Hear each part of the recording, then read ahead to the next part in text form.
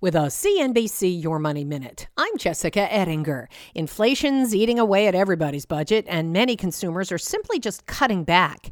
48% say they're making fewer trips out to restaurants.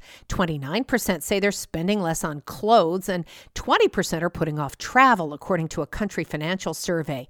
Here are some tips for staying ahead of rising prices. You can earn more with either a raise at work or a second side hustle job. You can look at all your debt and work on negotiating it lower or refinancing it.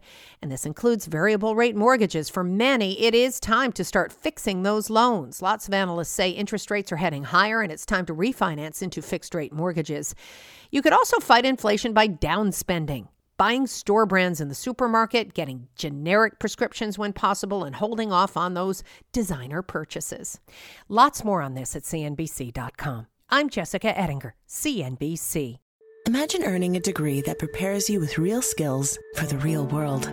Capella University's programs teach skills relevant to your career so you can apply what you learn right away. Learn how Capella can make a difference in your life at capella.edu.